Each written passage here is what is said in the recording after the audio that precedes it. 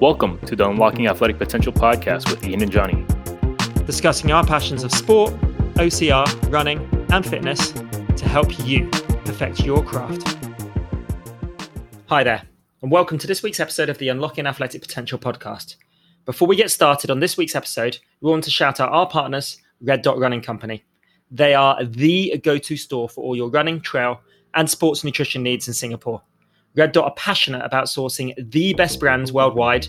We are proud to be associated with a company we love and are also focused on helping athletes perfect their craft and unlock their athletic potential. Red Dot, thank you for partnering with us. We hope you enjoy this week's episode. What's up, everybody? Welcome to the Unlocking Athletic Potential podcast, where we speak to athletes, coaches, and industry experts to try to uncover the secrets to their success. Our why is to inspire everyone out there to pursue their sporting passion and be better at their athletic pursuits.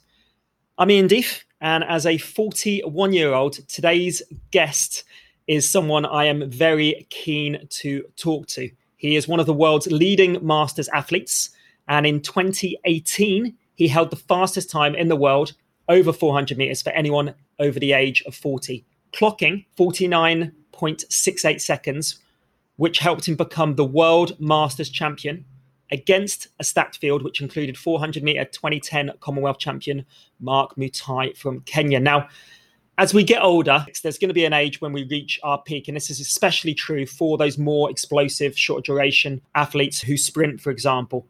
But what happens if these athletes do want to continue pursuing their passions into their senior years? And is it possible to rewind the years and run a PB in your 40s? Where does this motivation come from for masters athletes? We are going to find out all of this and more with our guest today, Gavin Stevens. Gavin, welcome to the pod.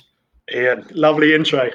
Really enjoyed that, and lovely to chat. Got a lot of history, haven't we? Training together, training partners. We haven't caught up for a while, so it's lovely to be invited. It's going to be a great chat. The last time I saw Gavin, he turned up on my doorstep in Malaysia 12 years ago, completely out of the blue, didn't even let me know he was coming to the country. He gave me a call, and 24 hours later, we were training as we were back in the day. So just, I guess, to add some more context to today's conversation as well, myself and Gavin are former training partners, and Gavin, in his earlier years, was a phenomenal athlete. He won the British University's indoor title over 200 metres in 2001 and was a regular on the podium for relays at British University events as well.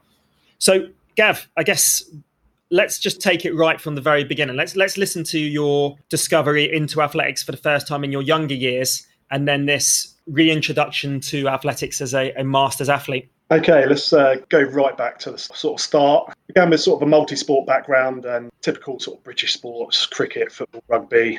They're the sort of sports that a lot of us get involved in at younger age at school. Yep. Very lucky to go to a well-known sports school in the UK, Millfield School. Long history of sort of producing athletes. I think it has produced the most Olympians out of any school in the UK. At that time, athletics in the UK, being a summer sport, it's not actually something that you get involved in much in your sort of school years. It's more sort of outside of school and the clubs where you actually sort of receive the sort of coaching for athletics. Even though I was at, quite a renowned sports school, I wouldn't say I received much specific athletic sort of training at that stage in my life. Skill set, learning a sort of broad skill set across those team sports was something that was great and set me up for sort of future success in a variety of sports. Yep. But quite interestingly, even though I was at a strong sports school, the sort of focus wasn't necessarily on athletic training and improving sort of dynamic movements and things, something that's so common now in team sports. It was more, you go out onto the field and you play football, you go out into the field, you play cricket, you go out into the field and you play rugby. And traditional games almost, right? Yeah, it was. I sort of look back over my influences sort of through my teenage years. It wasn't really until I went to university and started training with yourself, started receiving coaching influence from, I know you've talked about him quite a lot in your podcast, a chap called Paul Island, the amount of influence he sort of had over your training. That's quite late in the day for me, sort of age 19, 20, when I went to uni, and suddenly my eyes were open to sort of this side of training, the importance of sort of specific strength and conditioning training and performance training, and how much that could influence your sports performance. And sort of opened my eyes really and improved my performance so significantly over that sort of couple of years. Yeah, you probably picked up quite obviously a lot of fitness, and even though there wasn't dedicated athletic sessions per se, through a multi-sports games approach, you were obviously getting yourself fit. There was obviously some identification there from yourself, maybe from your peers, maybe from your coaches, that you were a fast runner. And then obviously moving to London, going to Brunel University, coming along with Paul Ireland's coaching setup, that kind of almost brought together your it took your athletic ability and put it in a very specific context. And I guess for our listeners, we should just mention about Paul Ireland.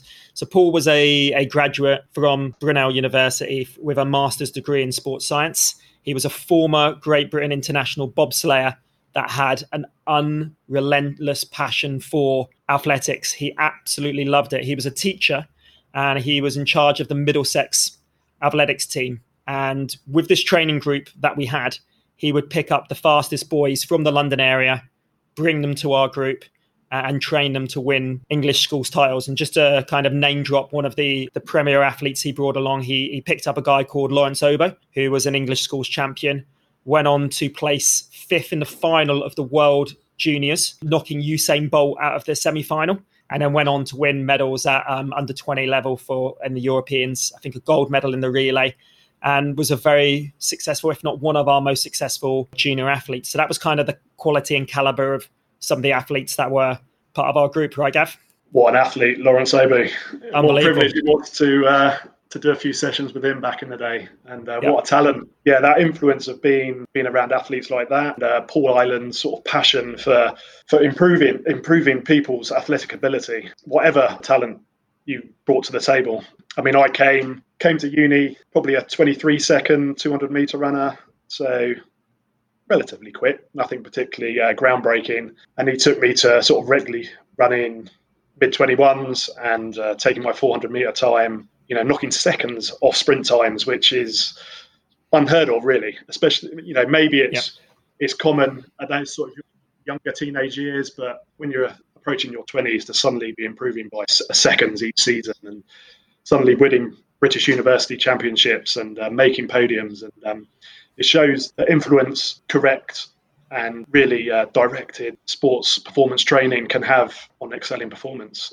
Everybody that came into that group environment just excelled under his training. A lot of focus on high quality sessions, even though there's more of a focus now on recovery. We did have those easier days, and it was all about giving your all on those high intensity days, but taking time to relax and switch off as well. And he was just, as I say, his passion for athletics just drove this program and made it an incredible environment to be in. So obviously during that time, you had some success, smashing your PBs, winning a British University's sprint title. You were doing all right over the long jump as well, although I know the sprints were very much your passion. And then Paul moved to a different area. I moved back to Southampton and joined Todd Bennett's setup. I can't actually remember what happened to you after you left uni. Did you carry on, or what happened after that? That sort of period ending uni, the lifestyle change, I think it's a lot of people really struggle with those years. Their setup changes, their coaching group changes, the harsh realities of paying the bills starts to become even more significant. Yep. I stopped living in London, a bit like yourself. So my coaching and facilities that I was using, significant change, huge changes to your lifestyle. Yep. I returned back down to the south coast, a bit like you, just along the coast from Brighton. My athletics kind of pretty much stopped. I actually, in my final year of uni, a lot of my sort of friends were involved in the rugby setup at Brunel, which was a huge sport at the uni. Massive, yeah. And I started floating around those sort of scenes quite a lot. Was given the opportunity to play semi-professional rugby, seized that opportunity. It was exciting, to suddenly be in that setup, trying something new. So moved into that as a sport and absolutely loved it. Playing for Worthing about sort of my 20s, really up until early 30s. I was playing semi-professional rugby. I'm guessing that's on the wing, Gavin, right? Yeah, I found myself on the wing. But going back to sort of skill set I learned at school and the importance of that sort of broad skill set. I played a lot of rugby at school, not at particularly high level because I was quite sort of small for my age. Learning that skill set meant when I did move over to rugby, which a lot of athletes do, I wasn't just the fast guy on the wing. I had a decent skill set to bring to the table as well. So that was helpful. Yes, is there a bit of me that thinks I lost those key athletic years to excel and pursue my athletics, perhaps, but I probably wouldn't change that move into a different sport because I absolutely loved it. I wouldn't change it. And, it's a really, really enjoyable part of my life playing that sort of what you would think is your key performance years in your sort of mid to late 20s. Actually went to a sport that I probably wouldn't have expected, actually. Yeah, this journey that we go on through life, and myself, yourself, athletics, sport is always going to be a part of that. I think it's just built within us. I think some people realize that they haven't unlocked their athletic potential maybe in one particular discipline, but that doesn't necessarily mean that you haven't lived your happiest life. You've maybe, if you had stayed with the athletics, you could have maybe shaven off, some tenths, maybe had some more success on the track. Whether you would have reached, the highest levels, you maybe can come back to that. But what actually did happen is you found happiness and success in a different athletic discipline that possibly would have made you happier than if you carried on with the athletic journey. So it's not always about unlocking your athletic potential. It is sometimes actually about finding the way to unlock your happiness, your true happiness. And you'll never know that unless you live infinite lives, right? But it sounds like you definitely made the right choice there. Yeah, it's an interesting one on the talent and the ability you're given, and have you fully unlocked that potential. I always feel I'm quite an honest athlete with my sort of talent assessment, but also sort of hand in hand with that. And I find that with my coaching at the moment, you never want to set limits on people's potential. So whilst you want to be realistic and on your goal setting, it's important not to sort of limit that potential by saying, right, this person has got this amount of talent. And I look back on my path and did I reach my full potential? No. Was I close to it? Probably. Could I have got down to, we both know that to make a living in athletics is incredibly difficult. And there's only a handful of people in the country who achieve it as a career. So when those years come where you sort of have to start paying the bills and you have to start making the life decisions, you have to be realistic on your talent set and think, if I put another couple of years into this, will I reach that level? And I think, I've heard a few of your guests talk about their talents and achieving that talent and being realistic. And you have to make those decisions. It's sometimes difficult decisions because we all love prioritizing sport and dedicating our full life to it. But, those other life influences, sometimes decisions have to be made. Yeah, absolutely. It's always that question. We talk about unlocking your athletic potential. We will never, ever know what our full athletic potential is, and we will never, ever reach it because there's always something we can do to improve. And it's very much that process, that journey of trying to get there. And I reflect back and I'm proud of the effort and what I gave to the sport in terms of trying to be the very best I could. I feel, again, just assessing myself, looking back, I gave it a really good shot. But realistically, to have made a living out of it, I would have needed to knock another 2.5 seconds off my 400 meter time and consistently held it there. And having trained with world-class athletes such as Lawrence Obo, Rob Tobin, etc., I think that window for me had expired by the time I finished university, when I got myself obviously in debt trying to push towards the Commonwealth Games and whatever else. And again, there was a little bit of luck on my side with my internationals and whatnot, being in a smaller pool with Scotland. Looking back on the journey, we had so much fun. And I look back on those training years, and it's not just the competitions, it was the fun we had in places like Monte Gordo, Tenerife. And just the whole journey was just amazing. And yeah, I wouldn't change a thing. That enjoyment that we had of looking forward to sessions and, looking forward to going to the gym, looking forward to getting out on the track, I think that's was so significant back then. And it's something that stuck with me till now. I still love going to the track. I love going to the gym. I love training. I love that feeling of training. And perhaps if it hadn't been such an enjoyable experience back in those years when we were training together, I might have drifted away from it, and it might not have been something that I'd thrive on now. Rugby journey came to an end. What age are we talking now, Gav? Yeah, so it came to an end about 31. Mainly the reasons behind that were you're only one game away from sort of a life-changing injury in rugby. Yeah.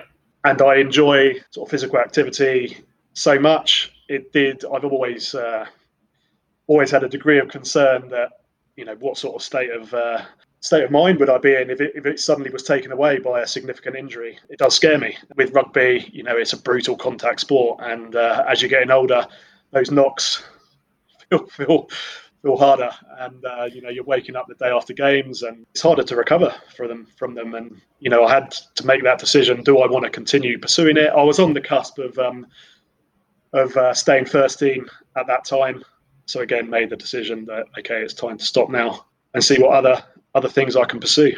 Decision basically based on long-term health, really. Yeah, I think so. There's a lot of people whose only passion is rugby. It's one of those sports where people are incredibly passionate about it. I loved it, but I did have other pursuits that I enjoyed doing. You have some people who continue to play all the way through their 30s, 40s, and there's some people still turning out 50s and 60s to play rugby because they love it.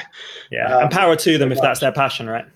Yeah, absolutely. I made the decision not to, and it was probably the right decision, because if I had received that sort of life-changing injury in my early 30s, it certainly would have put a big halt to a lot of other things that I've enjoyed doing over the last 10 years. The kind of reintroduction back into athletics, how did that come about? What ages are we talking now for that? I sort of drifted for a couple of years and just enjoyed being active.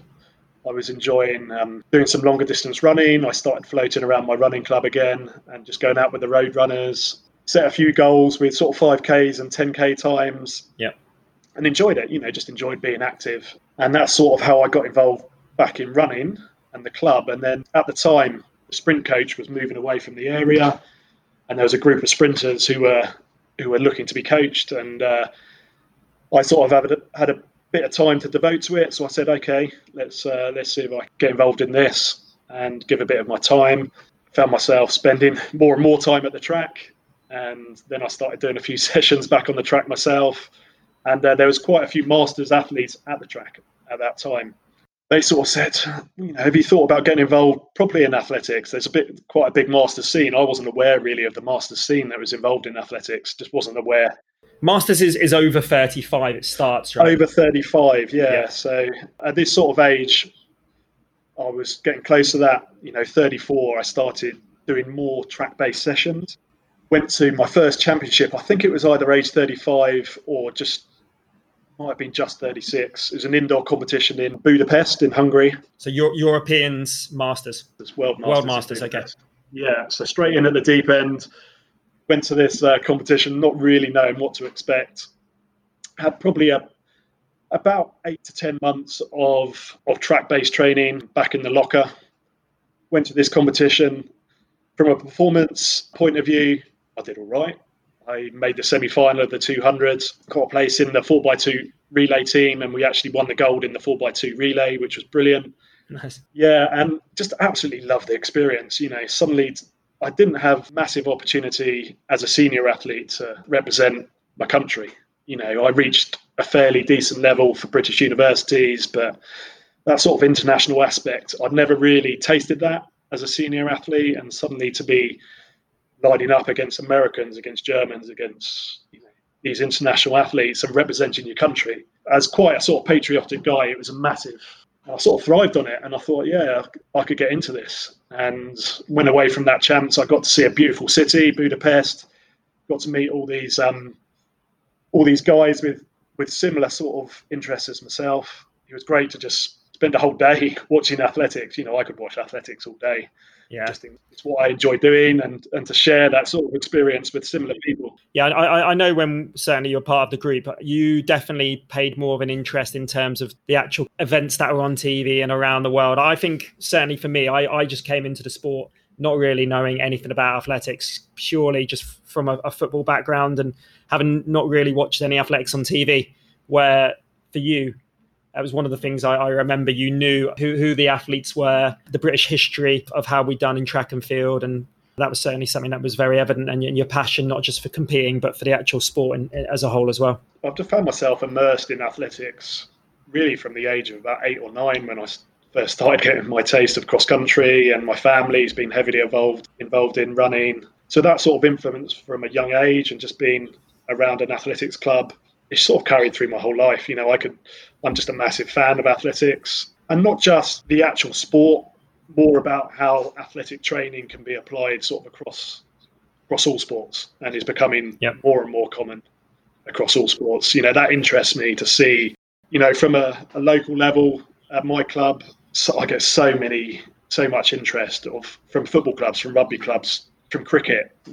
These people who want to improve their speed, want to improve their athletic ability because they see how it can improve their performance across the board. That does interest me from a coaching perspective, as well as, actual specific for athletics as a sport. Let's take it to 2018, and you're now competing in the over 40 age group. You're going to the World Championships. I'd love to just hear about the build up to that event, some of the key sessions that you did, and the actual championship itself, and winning that Masters title. Yeah, so it was quite a long build up to that 2018 championship. And so that was age 41. I was just 42. It was actually my birthday was on a September birthday. My birthday was on the semi-final day. So you had heat, semi-final and a final? Yeah, heat, semi-final, final. So I'll come to sort of the championship structure in a bit. But that sort of build up to winning the World Champs in 2018, it was a long process. From drifting away from the sport for a decade, basically, to get quick again took a long time. I actually improved every year from age 35, and I still am improving. So every year for the last 7 years, I've got quicker, which is quite rare. And it's probably because I had that long time away from the sport. So I found each year building up to 2018, suddenly I was making finals. I was starting to get close to podiums.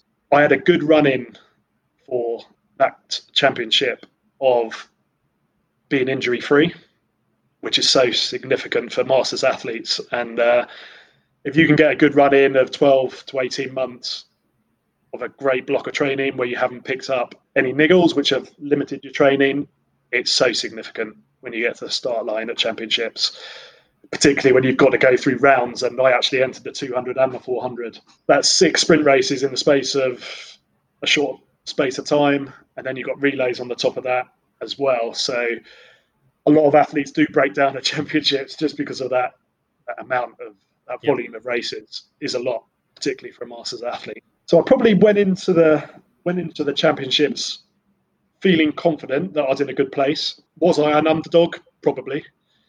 When you had quality athletes like Mark Mutai, Commonwealth gold medalist in 2010, this guy's run 45 seconds, significantly faster than I've ever run.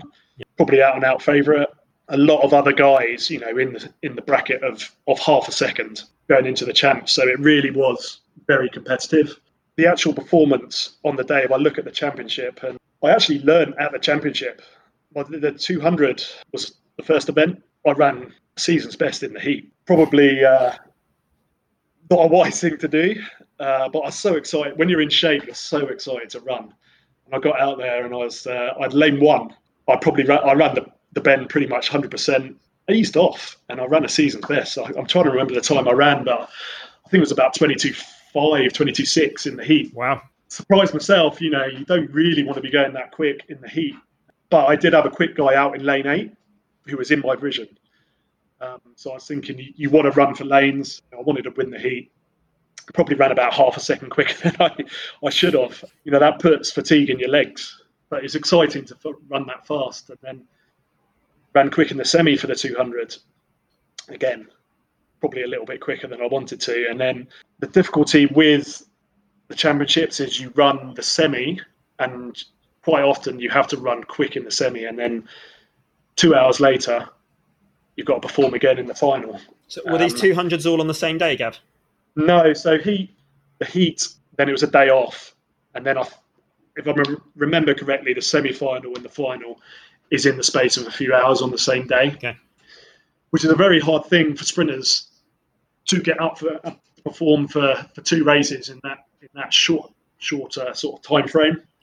100 meters may be more achievable, but 200 puts quite a lot of fatigue in your legs. And I ran quick in the semi, probably quicker than I needed to, and actually didn't perform as well as I'd hoped in the 200 meter final. I came 3rd in the 200. Probably everyone was looking after my performances in the heat and semi, was probably favourite going into the final. It was a blanket finish and I just got dipped out. actually lost my stride about 10 metres from the line, and a couple of guys was leading, I think, probably with 10 metres to go. Lost my stride a bit, lost by a few hundreds. Was pretty distraught, actually, from being on, I'd have been over the moon with winning a medal going into the champs, but your performances sort of set you up and your mindset changes and you think, oh, should I win this? I became the favourite. Maybe that got to me a little bit in the 200 and didn't achieve what I hoped to in that race. And so that kind of reset then for the 400, which was my primary event. As I progressed through the rounds in the 400, my approach really changed to do everything possible to conserve energy. So heat, absolute, you run as slow as possible in that heat to progress. Semi-final as well. I don't think I actually won the semi-final. I'm trying to remember back if I did or not. But again, my focus was just don't get big into that energy system if you can. Try and everything is about performing in the final. So I sort of learned, I learned through the championships how to perform in the final. Championship running is very different to performing in a one-off meeting. Yep. And progressing through the rounds and conserving that energy, so everything becomes about performing in the final. I'm guessing these are on separate days, the 400s. Yeah, so the 400s were. So the 400s, you have that full sort of day's recovery to then reset each day, which suits me. I need that recovery to then perform again. And it definitely worked for the 400s. I went into the final feeling fresh. I can remember the race very well. I had Mark Mutai out in lane 6. I was inside him, had him in my sights. My sort of approach to the race was just don't go early. Just hold back. If you can be in the race with 100 metres to go, as being a 400-metre runner yourself, if you haven't dipped into the energy system too much, that sort of lactic energy system, and you haven't gone there, and you're still feeling like you haven't gone with 100 metres to go, then you're in control of the race. And I was holding back, felt easy at 200, felt relaxed. It was all about spinning, rolling the legs. Got to 250, and that's normally the point in a 400 where you start to feel it. Yep. And quite a key part of the race, and you know how painful it's going to be at that point, because if you're already feeling it in your legs, that last 150 is going to be tough. Yep. I got to that stage in the race and I was feeling so controlled. Got to 100 to go, still feeling in control of the race, and then went to 80. And as Mark actually came up, probably edged in front by half a metre, and I almost let him go. It felt like he had pushed at that stage, and I hadn't. That was just sort of 120. He went past me. Just went at 80. Really felt that I probably wasn't accelerating, but really felt I pushed and got a little bit of a gap at that stage. And then it was a case of holding on for that last 10, 15 metres. Yeah, did a bit of a dramatic dive across the line, which is a bit embarrassing, but you do everything you can to get across that line. And wasn't sure if I'd won it, to be honest. Was that close, right? It was that close, yeah. There's a Spanish guy whose background is more 800-metre based, and he came hard that last 100, really hard. I felt him coming, and when someone's coming up on you at pace and then sort of comes through you at the line, it's so hard to tell if you actually win the race or not. Yeah, so it was very close, very close. And dipped under 50 seconds. 49.68 World Masters champion. Yeah, so that's been a big goal to achieve that time. Again, that's a big line in the sand for sort of 400-metre running to get back under 50 seconds. And that had been a big goal for a few years. What had you changed from when you were a senior athlete to a Masters athlete? What was the difference in terms of your track sessions, strength sessions, rest and recovery, nutrition, mindset? Let's make the comparisons there. As a Masters athlete, you tend to bring a lot more knowledge to and understanding to your sort of structure of your training. Something that, as a senior athlete, as a younger athlete, I probably didn't understand really. You know, everything was about turning up at the track, beasting a session, or whatever Paul would set you.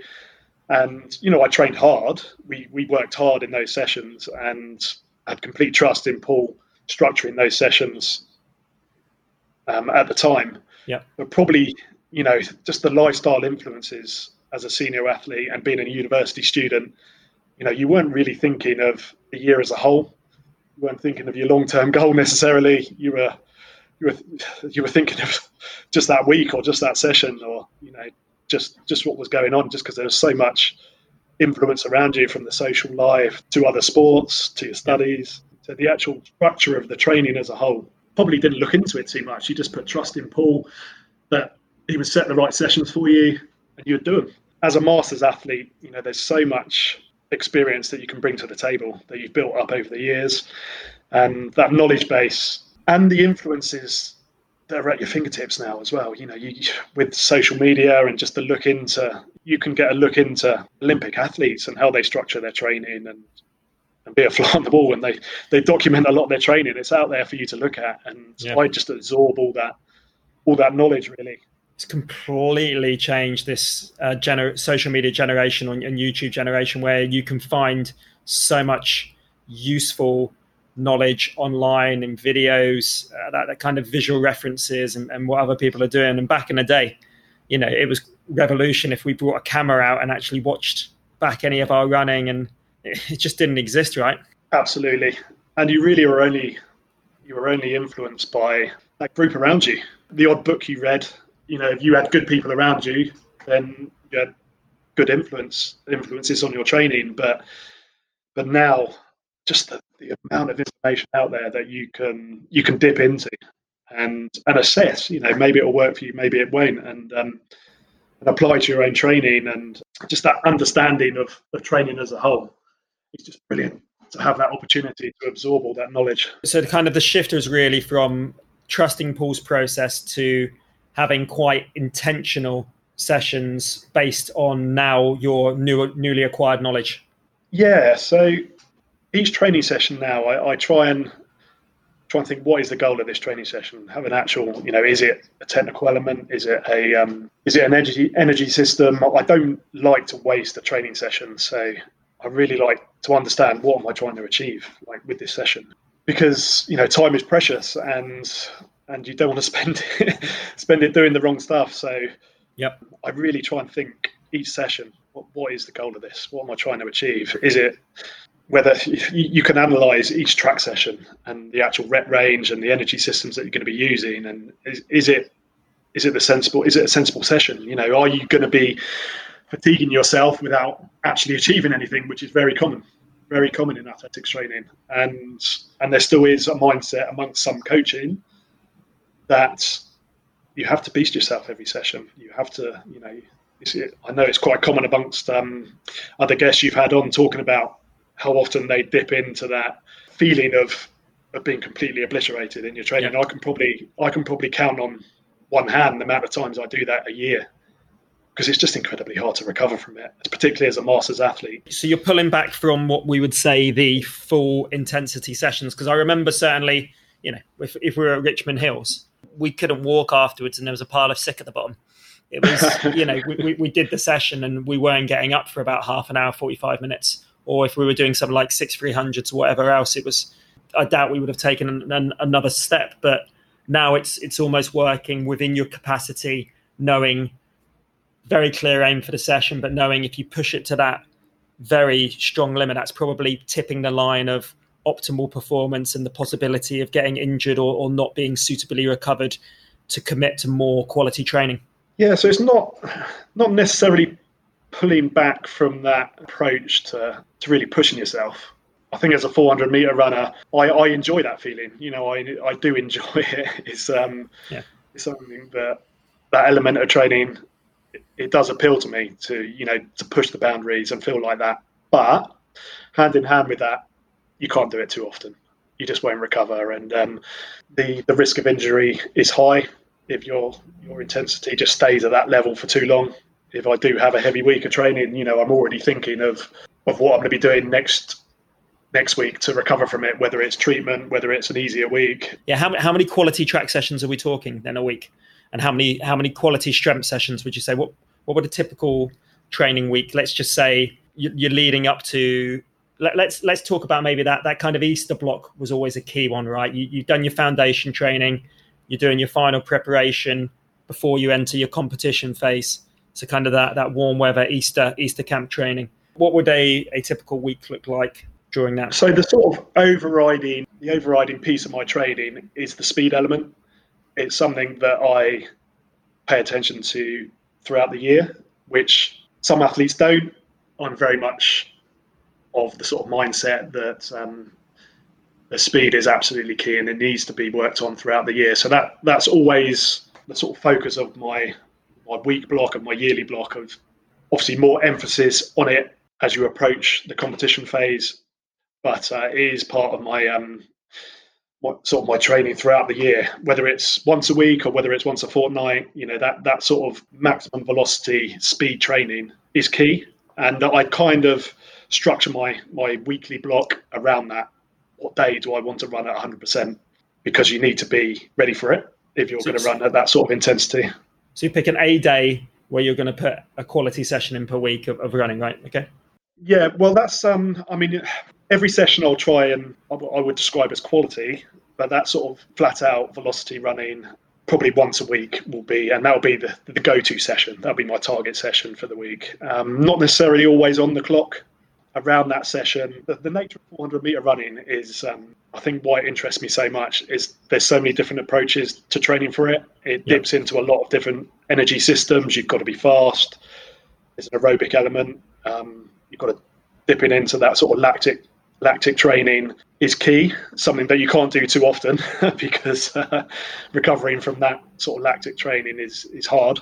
And then your strength and conditioning as well. So I probably go to the gym. I don't do as much compound lifting as we used to. So our sessions back in the day would consist of, say, the Monday session, I believe, was clean, back squat. We used to bench, which probably not. And then a load of core work. And then I think the Friday session was, rather than the clean, we did a snatch, front squat. And then again, we used to do something chest orientated. Yeah, there was maybe some supplementary stuff like some rows and other bits in there, and then some core again. So not so much of that kind of compound movements, no? Not as much. I think that phase of where we did emphasize the compound lifting, it set us up well with a sort of broad strength base. And I do still clean. I do still deadlift just to try and keep that strength at a decent level, that sort of core strength. But I try and be a little bit more specific with sort of my movements and my strength and conditioning now. Yep. I've never been the strongest athlete, but I've got a decent base of strength in the tank. I think it's important for younger athletes to go through that phase of the compound movements and that sort of broad strength base. But once you've got that, you can be a little bit more specific in what you're doing. So you think you can build that up to a certain level, maintain that just through a few regular lifts, but then focus on an overarching kind of strength and conditioning. And I guess we're talking more along plyometrics, band work. I do a lot of that, those sort of powerful movements. So working more with kind of your body weight rather than a heavier weight. It seems to work well for me. I'm doing very much the same, Gavin. I do my compound movements. Deadlift and back squat are the two I do. We all enjoy our compound movements. We like going to the gym and whacking a bit of weight on the bar. It's good fun, isn't it? So, and I think it's important. It's an important element of particularly sprint training. And some of you ACR guys, I've noticed, you're all quite built, aren't you? It's like you're that element of being endurance athletes, but having that strength set as well. Seems to be that blend is quite important. Where you're very specific with what you do, it's on the same surface, it's a set distance, you know exactly what you're training for. For OCR, there are so many different elements, and whilst endurance running is the foundation, the ability to carry, to crawl, to run on mixed terrain, to surge, because in certain races like a stadion, you need to maybe find your opportunities to actually overtake people. So it's a wide skill set, and getting that balance can be very tricky. And then when you are trying to get that balance, staying healthy can also be a very difficult part of the equation as well.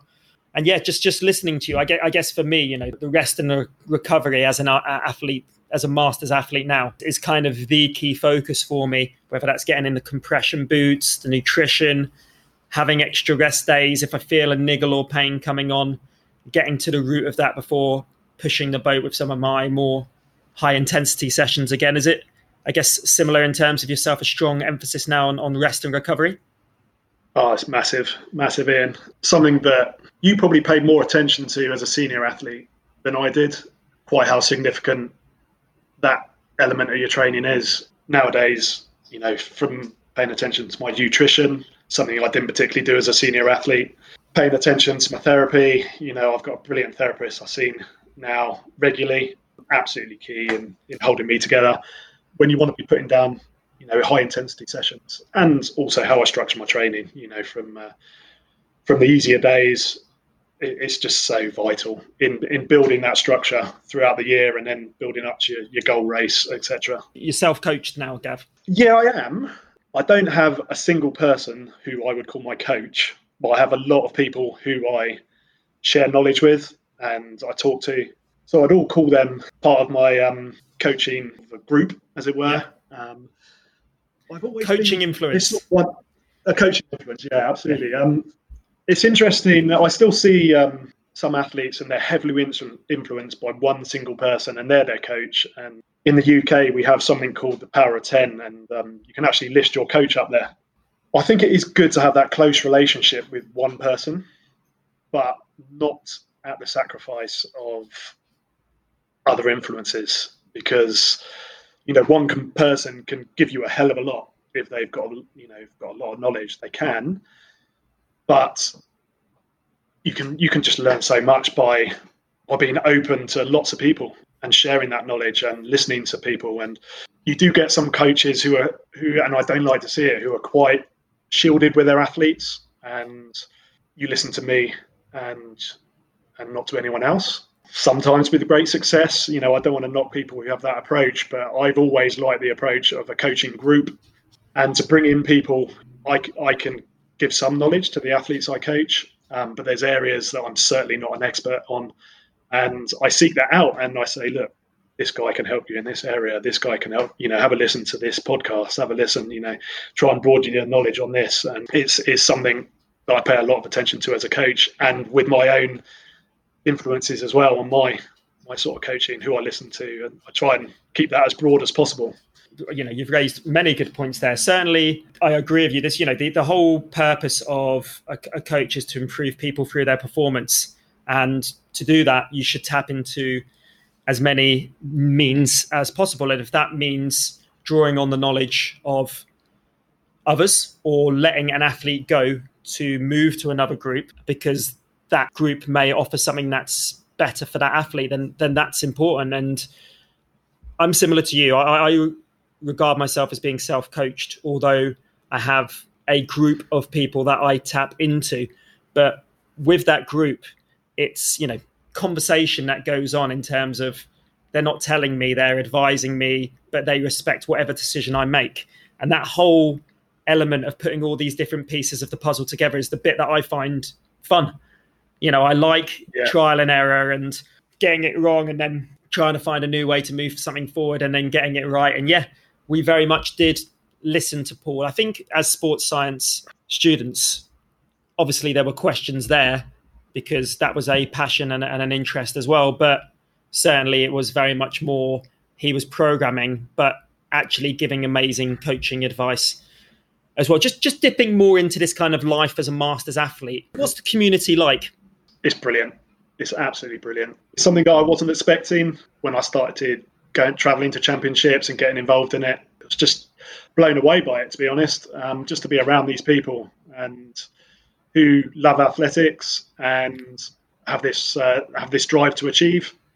These guys are often successful away from the track as well, successful business people, and bringing sort of elements that make you a successful athlete to lots of other areas of their life. And to sort of spend time with these people, we just love going to championships, and the social aspect is brilliant. Everyone's there to achieve, whether it's a podium, whether it's a final. When I first started, my big goal was to try and make a final. Over the moon when I did it for the first time. And for some guys, the beauty of Masters Athletics as well, it's in 5-year age brackets. When you go up an age group, it just opens up so many more goals for you, whether it's age group bests, whether it's national records, world records, perhaps. And you suddenly, you're into this new age bracket, and it's like being a born-again athlete when you move into a new age bracket and you see these guys sort of achieving all the way through.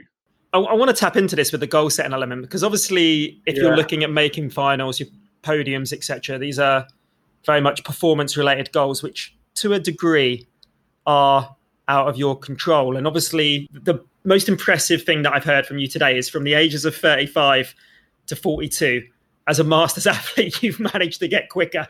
But there's going to be a point where realistically that doesn't happen. And so where does the motivation come from in terms of from the outcome goals of achieving a particular time? Is it like, right, I'm going to try and run exactly the same time the following year, and if you've done that, that's a tick? Or is it like... Yeah, I think about this every day, Ian. At what point am I going to get slower? I could have the perfect training phase, but when it comes to competition, I'm going to run slower because age is taking its effect. And the motivation at the moment of still hitting the same times is brilliant. I'm comfortable with the fact that it's going to stop. So there's some acceptance there already. So it's the challenge of keeping it going. Yeah, it is the challenge. It's a big challenge. You know, if I can, with the COVID situation, having two years of championships taken away is a big hit, because for a masters athlete, you think every season is so significant. How long can I hold on to this form? How long can I, keep achieving these times? And each year, like I say, you can have the perfect approach with training, but at some point you're going to get slower. There's certain masters athletes that provide a lot of encouragement. There's a masters athlete called Jason Carty. He's an absolute legend of masters athletics. This guy is age 50 and he's running 11.0 for 100 meters. He's world champion.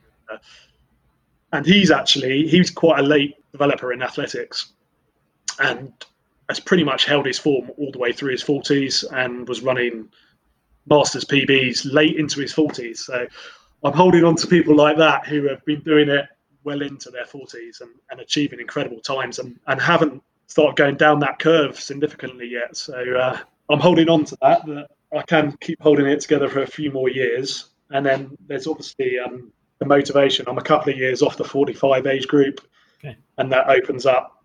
So the next bracket's there again to continue. The next bracket, and I do put my emphasis on championships, but the thoughts of achieving a national record are big. Even a world record would be a goal of mine. And what is the world record for over 45 for 400 meters? I should have looked this up before we started chatting here, because I knew you were going to ask me this. So on the M40 record, so the indoor world record is 48.9. Oh, wow. 48.91, I think. 0.7 is a lot, but I actually feel I'm in better shape now than when I ran 48.6 2 years ago. So that was one of my goals this winter, to have that in my targets. Yep. It's a stretch goal, but world records are going to be stretch goals, aren't they? So when we're talking about like stretch goals, that's the whole point, isn't it? I always say to this balance between being realistic, but then setting the bar high as well. And our first episode of this new series was on goal setting. And be ambitious, go out there and set yourself a massive goal, because why not? And certainly, that would be a stretch. It's a challenge. But then when you look back on your career, who would have, your world masters champion, and maybe 5 years before that, if you'd have stated that as your goal, a lot of people would be like, it's not going to be able to do that. Coming back into the sport so late, but you did. With the athletes now that you're coaching as well, what are kind of your training principles with these younger athletes? Is it very much, are you guiding them now based on a lot of the training you're doing as a masters athlete, or do you have a different approach? So the influence I have over the athletes I sort of work with. So one thing that frustrates me is the amount of time you can spend with them. My time is precious. A lot of them are at school or university, and how much time you can spend with these athletes. I mean, I'd love to give more and more time to them and influence them as much as possible. I hope that I am setting them up to reach their potential in the sport. We get together probably at least twice a week for sessions. A big thing for me is, and what was certainly significant for my training as I developed as an athlete, was the performance-based strength and conditioning side of things. So I'm trying to set them on the right path with that sort of training as well. It is difficult to spend that amount of time with them, because they really need eyes on them, as they're doing their sessions and their strength and conditioning sessions. And that's where I'd like to bring someone else into the coaching setup to spend more time with them. So important for them. Yep. Because I missed out on that development. I didn't really get that until age 19, 20, when I started spending time with Paul. And it's quite late in the day to be learning that sort of element of training, really. Yeah, I mean, sure. I ran on the track and I did circuit training when I was pretty much all the way from age 12 up until the age of 18, 19. A little bit of lifting, and probably the wrong sort of lifting when I was going in the gym, more sort of bodybuilder based, because that was what the majority of people did in the gym. So I'm trying to bring that as much as possible into their training. With Coach Gavin now, if you went back in time 20 years and Paul Ireland wasn't around and you were coaching young 19-year-old Gavin, what advice would you have given him? Around the coaching, I think the sessions we were doing were solid. That was great. It was what we needed to be doing to excel. A lot of us had massive improvement curves during that period as a senior athlete. So we were doing a hell of a lot of things right. Yeah, agreed. Lifestyle choices, the nature of being a student at uni. Would I change it? Probably not. Perhaps some decisions, the social element, the nutritional side of things. You didn't really think of those things as a senior athlete, and now you put so much emphasis on them as a masters athlete. You think, crikey, if I had paid a little bit more attention to that as a senior athlete. But there's all sorts of reasons why you couldn't do it. You're a lot more erratic with your planning as a student. For me, with my living arrangements, with my working arrangements, with my studying, with your social life as a student, trying to hold all those things together and enjoy that period of your life whilst also trying to excel as an athlete is certainly a challenge. Probably something that maybe I could have structured better as a senior athlete to achieve my potential then. Would I change it a lot? Probably not. Would I have changed some elements? Yeah, I think so. Interesting. If you were going to try and persuade me to come back to the Masters scene, obviously I've gone completely the opposite way. You've kept to the short stuff. I've gone on this endurance journey, which I would say is definitely not my natural skill set. So my talents definitely lie in the short events. Would it be worth me coming back? Do you think now I've gone down this endurance route, it's going to be difficult for me to get my speed back to try and challenge yourself over 400 meters, or do you think I could make a comeback? It's not too late for me. Are you thinking about it, Ian? Are you considering that? I'd run an 8 on the track for sure. Yeah. I So it looks like you're loving life with what you're doing as an athlete. Sorry, was the question on whether I think you could? Well, I think with your going with the answer level? is because I seem happy. You just say carry on with the journey I'm on, right? Is that where you're going? Yes. It would interest me to see what sort of level you could get back to if you devoted 2-3 years back to track running and sprint running. It would really interest me because obviously we're quite similar athletes talent-wise. We ran very similar times as senior athletes. You've gone a different path with your sort of training to what I've done. Could you get back to it? And could you get back to those sort of sprint times that I'm running now? Could you get back to that level? Would it be achievable for you? I don't know.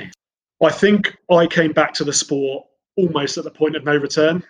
At that age, if I'd left it a few more years, it would have been incredibly hard to get my sprinting legs back because I just got back at that stage where you could start you could do quality track sessions and you just about greased the groove at the right time to make sure it hadn't stiffened up completely, right? Possibly. The thought of I don't know, does it appeal to you, the thought of doing sort of flat out split 400s and things like that, and that sort of type of training? The answer to that is certain sessions, yes, like 8 200s. Certainly that kind of session was my favorite. I loved it. And I still feel I could actually crack out some fast 2s in that particular realm of the 8 2s off 2 minutes, because we do 4 200s at the end of my session. So I have an indication of where my speed is over kind of 200 meters. I think for me, athletics was my passion when I was 19, 20, 21. But OCR has just given me this high, and that is where my focus is going to be now. But certainly as I've got older, I find a lot more joy in watching other people perform to the best of their ability. I guess I've always had that as a teacher, but certainly now seeing yourself and the levels of enjoyment you're getting from the sport, a sport I love, is amazing to see. And what I was pleased to hear from you is how good the community is, because I see the end of the races, and regardless of the nationalities and where people are from, it's a coming together. It's a celebration of sport. Don't get me wrong, our times people were pretty friendly in the athletics circles, but it was a different mindset then, though, wasn't it? It really was. Certainly there were times when you'd finish a race and the sport was serious, and certain people wouldn't talk to other people, and that doesn't seem to be the vibe at the Masters Athletics. And as much as I am a competitor and I love sport, there's another side where that social element and enjoying those circles and appreciating other people's performances and so forth, right? Absolutely, Ian. Absolutely. And don't get me wrong, we are competitive. When we're on the track and we're lining up, we want to perform to our best and we want to compete and we want to win medals. But that social aspect, to be honest, I didn't see myself being in athletics at age 40, 43. No way. But having that first experience of it as a Masters athlete when I went to my first champs, just being around those sort of guys, I thought I love this. I want more of it. And you get to travel to places that you wouldn't necessarily choose to travel to, see great cities, spend time with people who have similar interests to you. You get to compete. I mean, get the opportunity to still compete and get that thrill of competition is, when you see it, not really getting diluted at the top end age groups either. These guys age 70, 80, even people in their 90s lighting up, and they want to win. They've got that young competitive spirit still in them, and it's just a beautiful thing to see, and it keeps you young and it keeps you loving life, really. So just to sort of return to when we were competing as senior athletes and how it's different. When we were competing, sort of the big sprinter on the scene was Maurice Green. His approach to sprinting, he was an aggressive sprinter. He wanted to. You saw him on the start line, and it looked like he wanted to rip the other competitors to shreds. He would be pacing around, and that really sort of aggressive approach. And he was the best sprinter in the world at the time, world record holder, and someone you would look to as being the pinnacle of the sport. And I think a lot of us sort of brought that aggressive nature to our competing at the time. Yeah.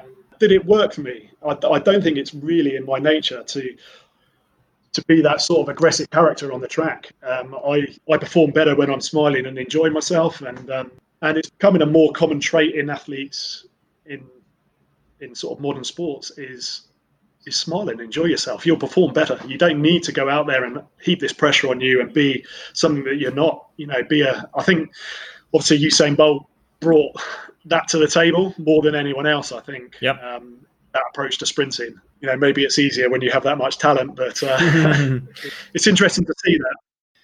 So, Gavin, we're obviously both in a very similar position where we don't have kids. And do you think that's quite a key factor in terms of being able to maintain your athletic performance to such a high level all these years?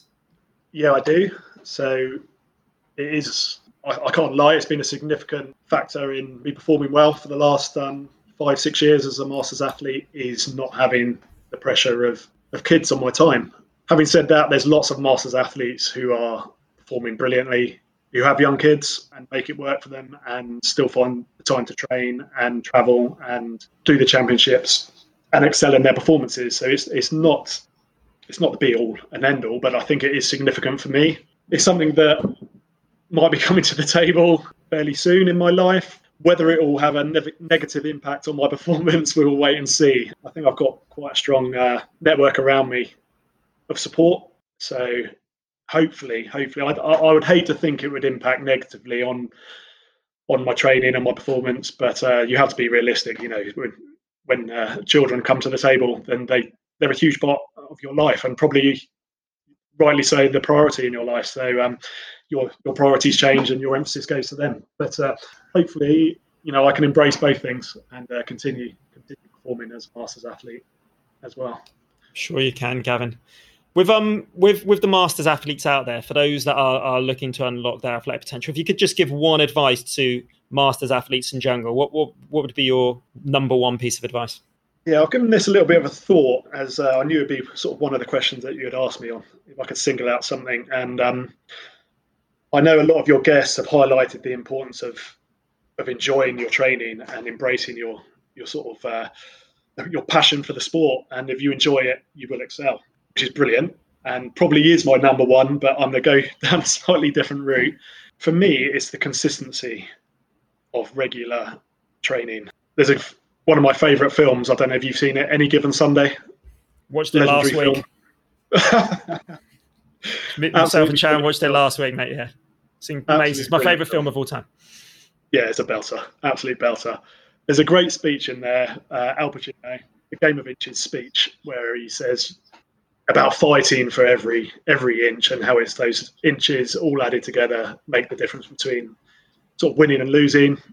And I do apply that sort of that thinking to my training. It's one of my favourite films. And I think about that sort of approach in my daily decisions to try and achieve consistency each day. Because I think those little decisions on your diet, on your nutrition, on your training, all those little decisions will make the difference when you line up on the start line and feel like I'm in the best place possible. I've done everything possible to perform at my best. And if you do that, to be honest, it doesn't really matter if you win or lose, if you're doing yourself justice and performing to the best of your ability. And if you return to sort of when I won the World Championship gold in 2018, I also ran sub 50, something that I hadn't done since, I think, age 22. So 20-year gap in that time between running sub 50 again. And that's a massive goal for me.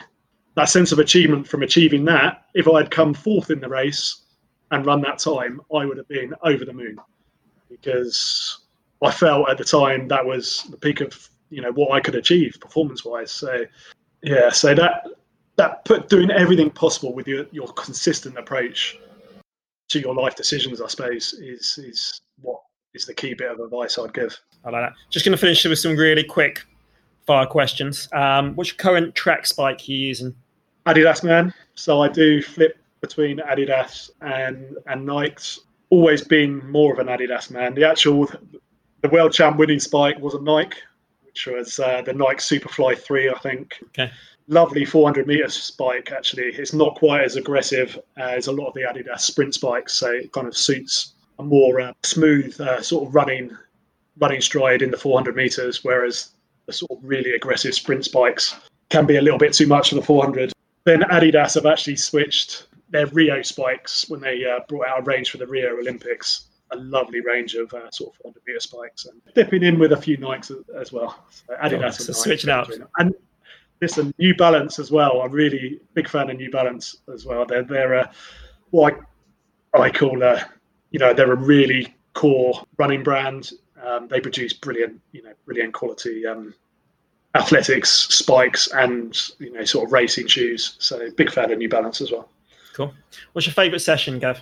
So a key session for me for 400 meters is the split 400. So this is a key benchmark session for me to see what sort of race shape I'm in approaching the season. So that is basically you run 200 meters close to flat out, not absolutely blitzed. Some people will run it absolutely flat out, but I will run it sort of halfway between my first half of the 400 meter race pace and halfway between my flat out 200 meter pace. So maybe if I'm hitting around sort of 23.0, 23.2 for that 200, then you have a minute's rest and then you hit another 200.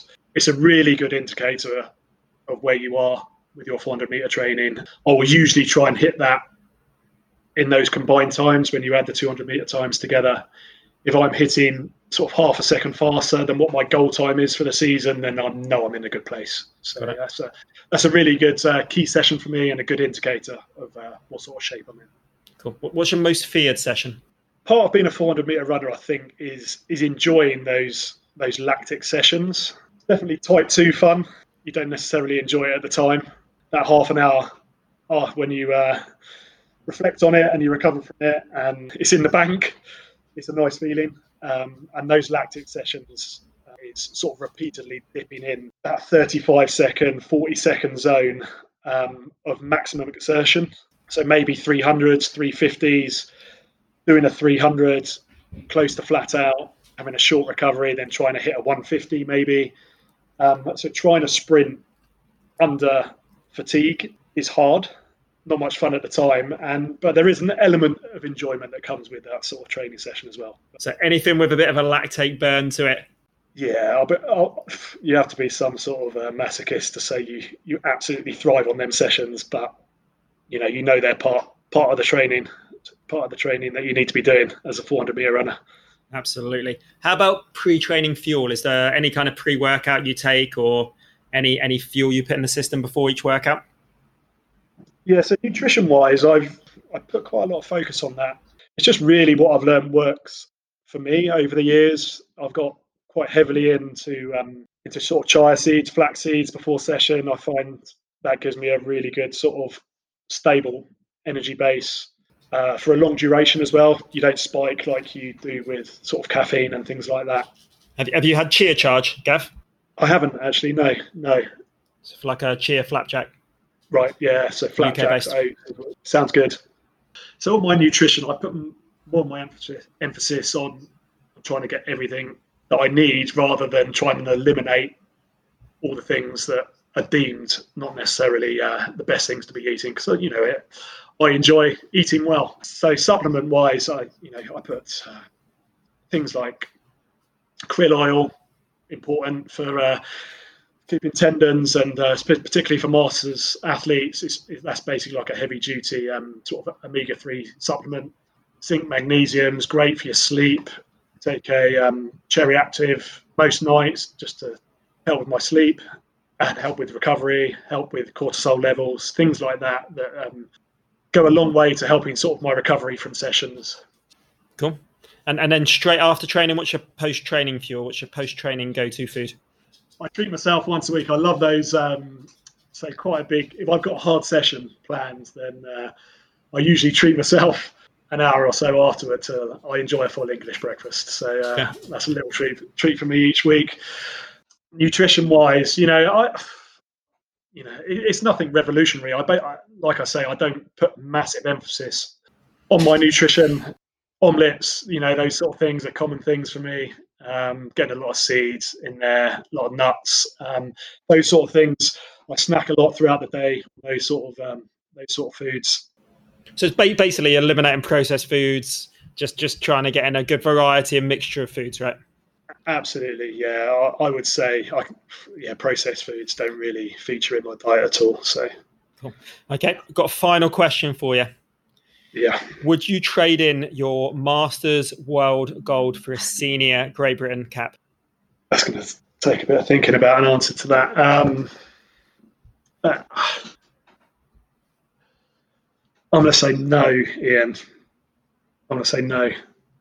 Okay. If you're putting it just, obviously, it was a big dream of mine as a young sportsman to, not necessarily just in athletics, to reach a professional standard at a sport and do it as a career. It didn't happen. Got close, semi-professional rugby. I possibly was on the path with cricket as well. I played a decent level of cricket. It didn't happen. I'm comfortable with that. I wouldn't want to change my enjoyment of being a Masters athlete and what it's bringing to my life now just for that one hit of a senior international vest. If that had progressed on to, a deeper senior career in athletics, maybe I would change my answer to that question. But if it was just a one-off international vest, then no.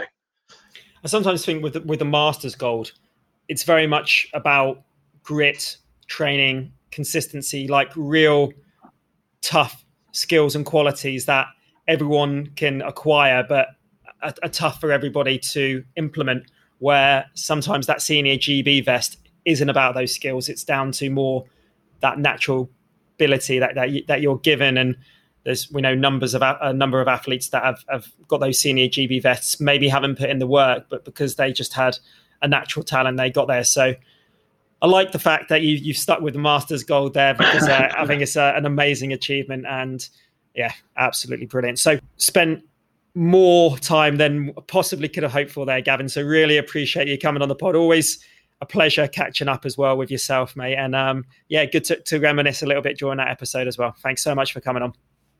Thanks so much, Ian. I don't often reflect back on things, so this has been a great opportunity to sort of reflect, and it's a good time at the start of the year to do that sort of process. So thanks so much for the invitation. Really enjoyed it. Awesome, mate. Take care. And that, my friends, is Unlocking Athletic Potential. We hope you've enjoyed this episode and taken something away with you to help you perfect your craft.